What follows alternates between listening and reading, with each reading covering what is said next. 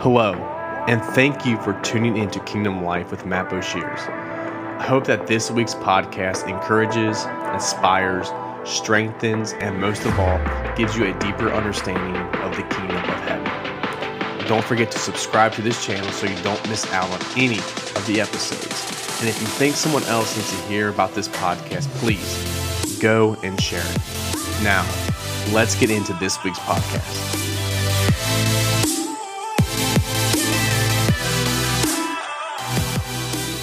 Hey guys, and thank you so much for tuning in again to this week's podcast. I'm just really excited to be with you guys.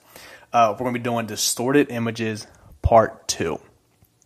Now, last episode we talked about the distorted image of God and understanding that who He is and His holiness and looking through that lens and everything else puts into perspective. This week we're going to go into something that I talked about last week. So I'm really excited to talk about it. But first of all, if you would like to reach out to me for anything, you can email me at kingdomlifewithmatt@gmail.com. Again, that's kingdomlifewithmatt@gmail.com. Look forward to hearing from you. I'll try to reach out to you as much as I can. And it's not like I have a lot of people that are email me, so I should get back to you pretty quickly. Again, like I said last week or last episode, this is pretty raw stuff. It's it's not professionally done. It's just in my room, just chit-chatting with you guys. So let's get into this week's episode and topic. Like I said, this week I'm going to kind of talk about an area that I hit last episode. And in last episode, I talked about when we hear God referred to as a father. For many people who have been hurt, abandoned, betrayed, and abused by earthly fathers, it can create a strong hesitation there. A very strong hesitation. Put a bad taste in your mouth where you're like, yeah, no, not going there. Because we have gone and generalized our Heavenly Father with how we have seen earthly fathers treat their sons and daughters, or how we have been treated. And I'm not saying that this is a case scenario for everyone, because there are amazing fathers out there. My dad and I have a really good relationship, and I'm extremely grateful to have that in my life. But I've known several people over the years, and currently know people who have never had that good relationship, or even had a relationship with their earthly father. And I heard, you may have heard this saying as well, but that anybody can make a baby and become a dad, but it takes somebody special to become a father.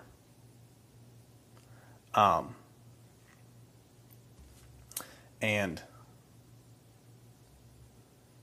there's nothing more special than when a man chooses to step up and be a father for a child.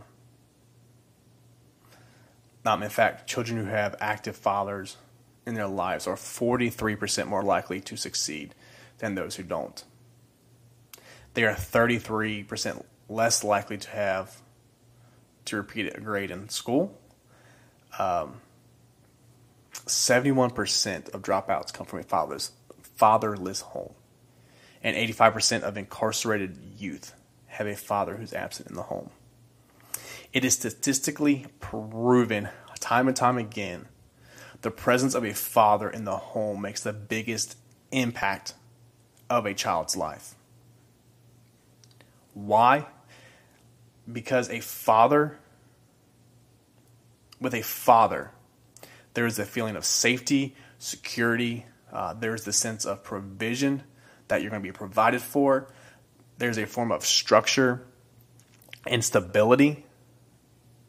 But when a father steps outside his boundaries and perverts his role as a father, it is detrimental to that child. And no child should cower at the sight of their father. No child should shake at the sound of their father's voice or worry in fear at the thought of dad walking through the door. No child should have to experience what it's like to listen to dad beat on their mother and pray that they're not next in line. No child should know what it's like for their father to exploit them sexually.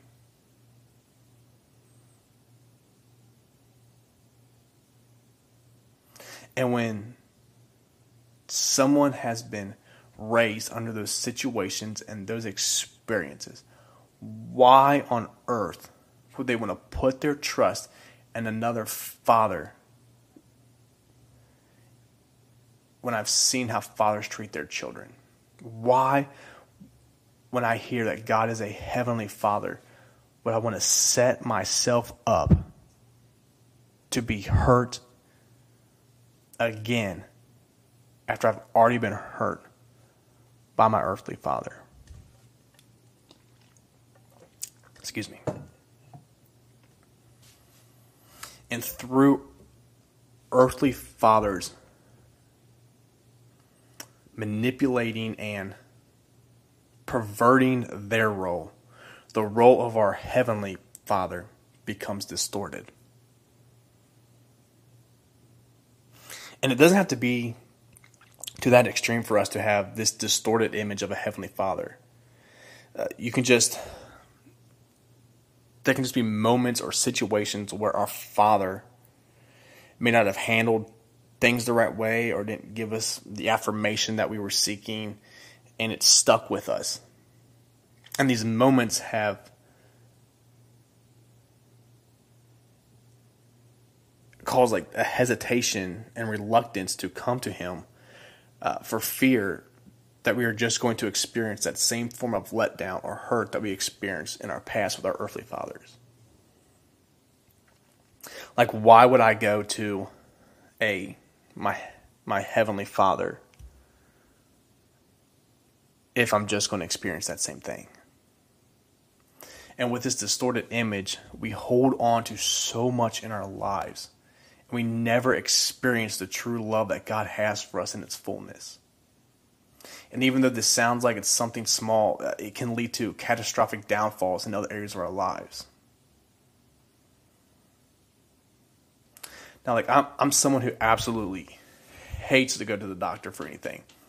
I don't do a yearly checkup. It's not happening. It's just, I don't like the doctor. And I come down with a cold, I go do what everybody else does. I go get, over-the-counter medicine and Dayquil and NyQuil and everything else. And we'll try to fix it that way. But when it comes to the point that it's clear that I need to get like a prescription to help my immune system fight it, I'll still keep using over-the-counter medicine. And it just never gets better. Why does it never get better? Because I'm just treating symptoms and never really targeting the specific attack that my body has come under. It says I'll wait till I'm borderline hospitalized before I go to the doctor. But when I could have just gone sooner, got what I needed, and then back to feeling 100% a lot sooner. And we constantly do that with God. We will sit on situations in our lives, things that we're dealing with, struggles that we are facing, instead of taking them to God because we think we can handle it and get through it on our own strength, when in reality it's going to take a supernatural move of God to transform what we are facing. We will constantly fall into the same pattern of sin time and time again and wonder why.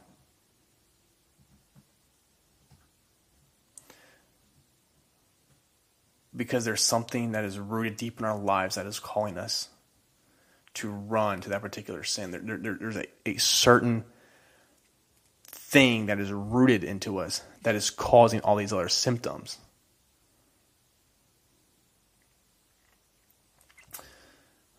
And then when you keep falling to the same sin over and over, and then it no longer becomes this small thing that we are dealing with, but now we have a stronghold that has set ourselves in our lives. And then we are finding ourselves further away from God due to the fact that sin has established a home which could have been avoided only if we came sooner and been transparent, raw, and real. So why do we do that? Why don't we just come to Jesus? Why don't we come to God at the very beginning? Why do we want to do it on our own? Why do we want to just do it on our own strength? And that's because for a lot of us, we've had to do some things on our own and our own strengths here on earth because an earthly father was not there to step up to the plate. For some, as a young boy, 10, 11, 12, sometimes even at 9, they've had to step up and become the man of the house because the father was absent or neglected to be there.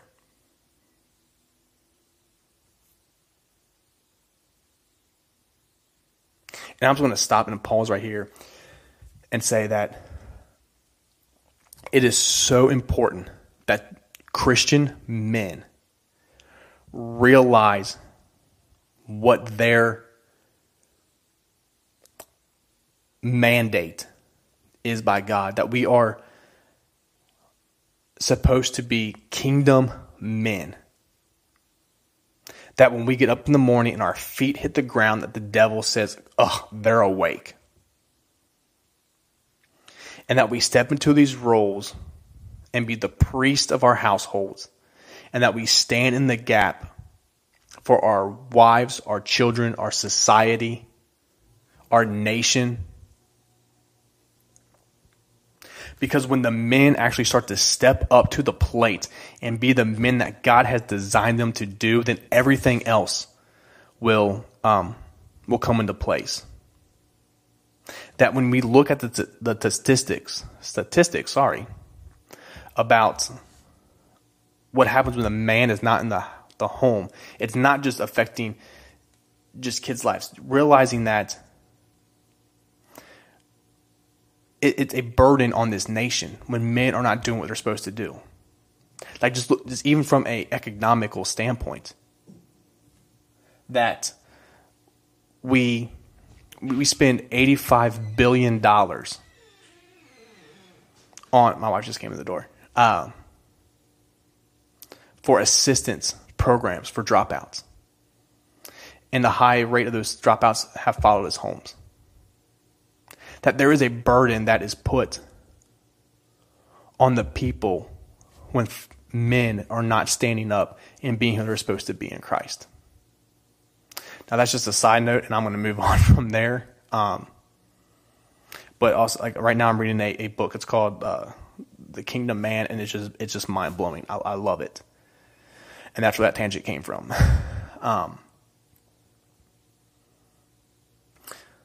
But we choose not to come to God with anything.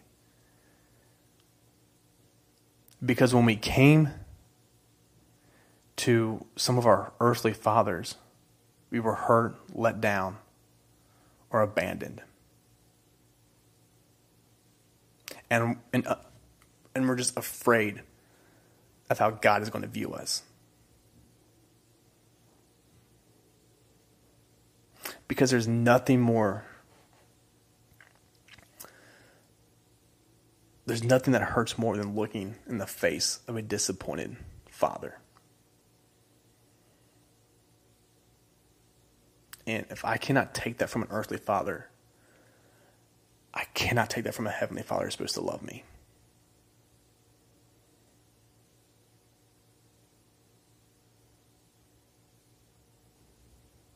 That to feel like Jesus in the garden. This is why it's out. Why did you forsaken me?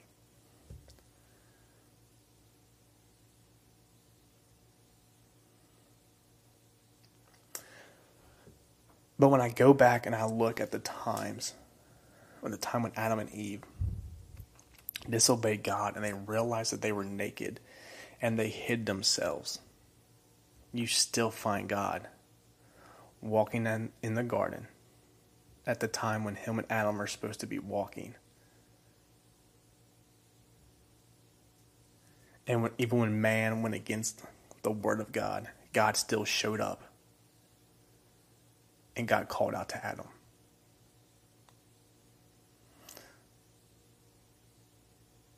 And that is something more powerful, I think, that God will always show up.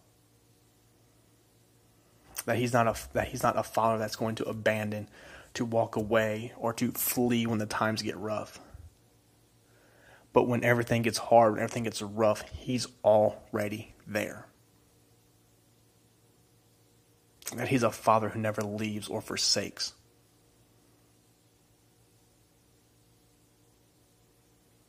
And that there's always compassion, and there's always love in his eyes. You know, that he may not always, well, I'm going to hit myself, but, you know, we read throughout the Bible that when man had went against God and went his own way, that yes, God looked down with disapproval, because as we talked about last episode, God cannot look down on the sinful lifestyle. But he had never looked down disappointed in the person. He disapproved of the decision and the sin on their life. Disapproved of the sin and the lifestyle, but never disappointed in the individual. And knowing that I can come to him and I'm not going to get a lecture about how I should have done this or I should have done that. You know, but God brings correction. And a lot of times it stings. And it's unpleasant. At times. But it's correction that is done out of a place of love and compassion for his children. And when looking through the lens of who he really is, and as a father who wants to be with his children, the stories of salvation should always break you. That God gives his son to take our place so that we could come join and lay down at his feet. That I can take the sin of my life and place it under the blood, and I can now have intimacy with my Heavenly Father.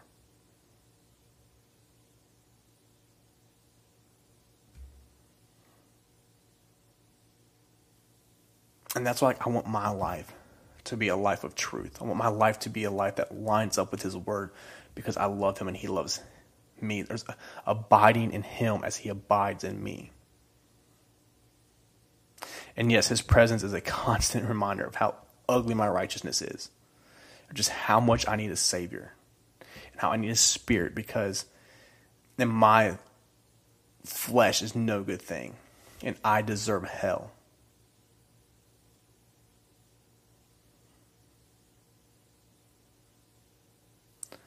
And if I'm not wanting to change my ways and not wanting my life to line up with the Bible, then I'm not really a child of God, and I'm just walking after the flesh. But through everything, at the end of the day, that I stand before him, my Heavenly Father, in all his glory and holiness, trembling because of who I am, and as a person in the flesh that I am, and who he is. That he will one day say to me, "Well done, thy good and faithful servant." And then I'm thankful that in a fatherless society, I have a heavenly Father above every other father.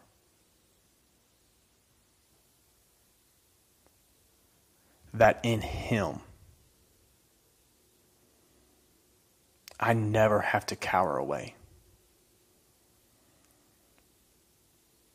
That in him, I never have to brace myself for a hit. that I never have to worry about being exploited, that I never have to worry about being mocked or ridiculed.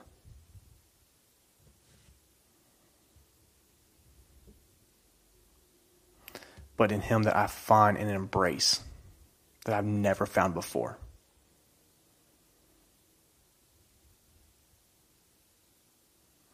That there is a love that's not like any other love.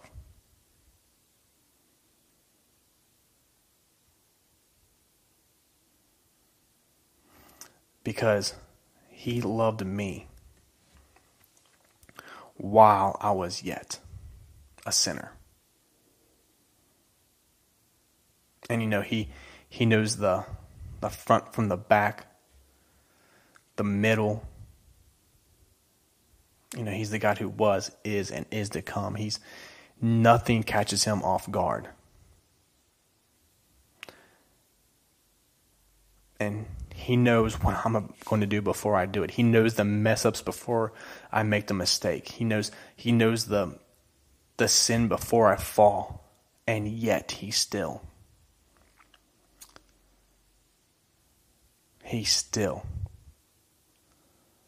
chooses. The Bible says that we have been adopted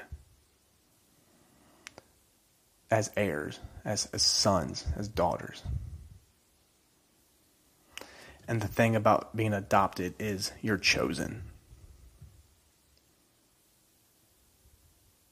And despite everything, despite every wrong thing that you could ever do, despite anything that could ever be done, at the end of the day, God chooses you. It's a love that knows no boundaries. And I just want to thank you for tuning in today. I hope this has blessed you. Again, if you want to reach out to me, just email me at kingdomlifewithmatt@gmail.com. Thank you again for listening, and can't wait to see you next week.